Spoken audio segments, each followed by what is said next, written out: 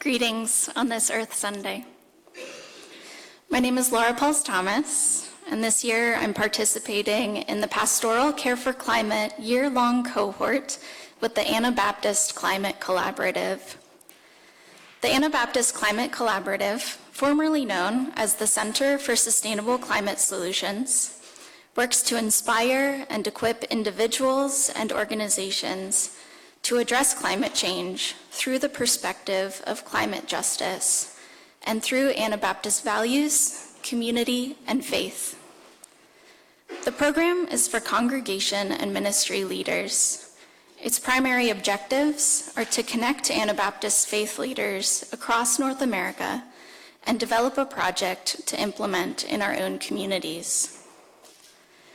We first met in February for an opening retreat in Virginia, which included visits to elected officials on Capitol Hill in Washington, D.C. In December, we'll regather in person for a closing retreat in Michigan. Until then, we meet monthly via Zoom to hear from guest speakers and check in with each other about how our projects are going. I'm participating in the program in two capacities. One, as a member of our congregation's Creation Care Committee, and secondly, as a leader at Mennonite Central Committee's East Coast region, where I serve as Communications Director. Mennonite Central Committee, or MCC, is a global relief, development, and peace-building organization. In the program led by Doug Kaufman from Anabaptist Climate Collaborative, we talk a lot about climate emotions, like guilt, grief, despair, anger, and anxiety, all in a congregational setting. But we also talk about purpose, hope, and joy. Specifically, joy that comes from existing in community and interconnection with all living beings. Indigenous communities have known and practiced this since time immemorial. The climate crisis is big, overwhelming, and exacerbates all the other social justice issues that we care about. It further marginalizes people due to their race, gender, sexual orientation, class, ability or disability, age, and other identities.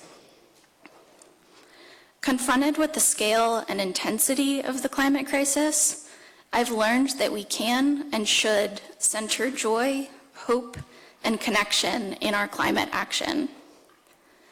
We as a congregation have already proven that we can do it through things like riding our bikes and walking to church, planting trees and native species, participating in the gas tax, our electric vehicle chargers.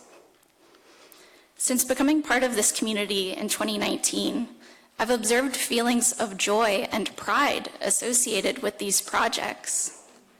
These actions have become a positive contributor to our congregation's sense of identity here in Lancaster. Feelings of hope and joy don't always lead us to action, but action can almost always lead us to a place of abundant hope and connection.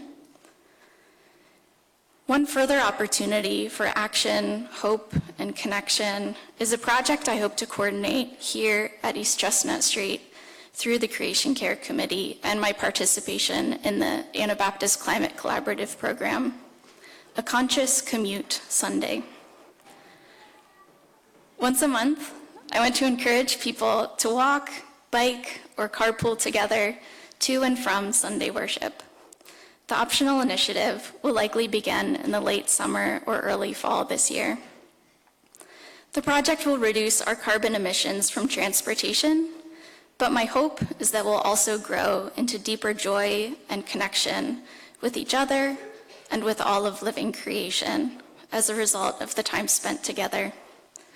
Let's journey more gently on the earth together.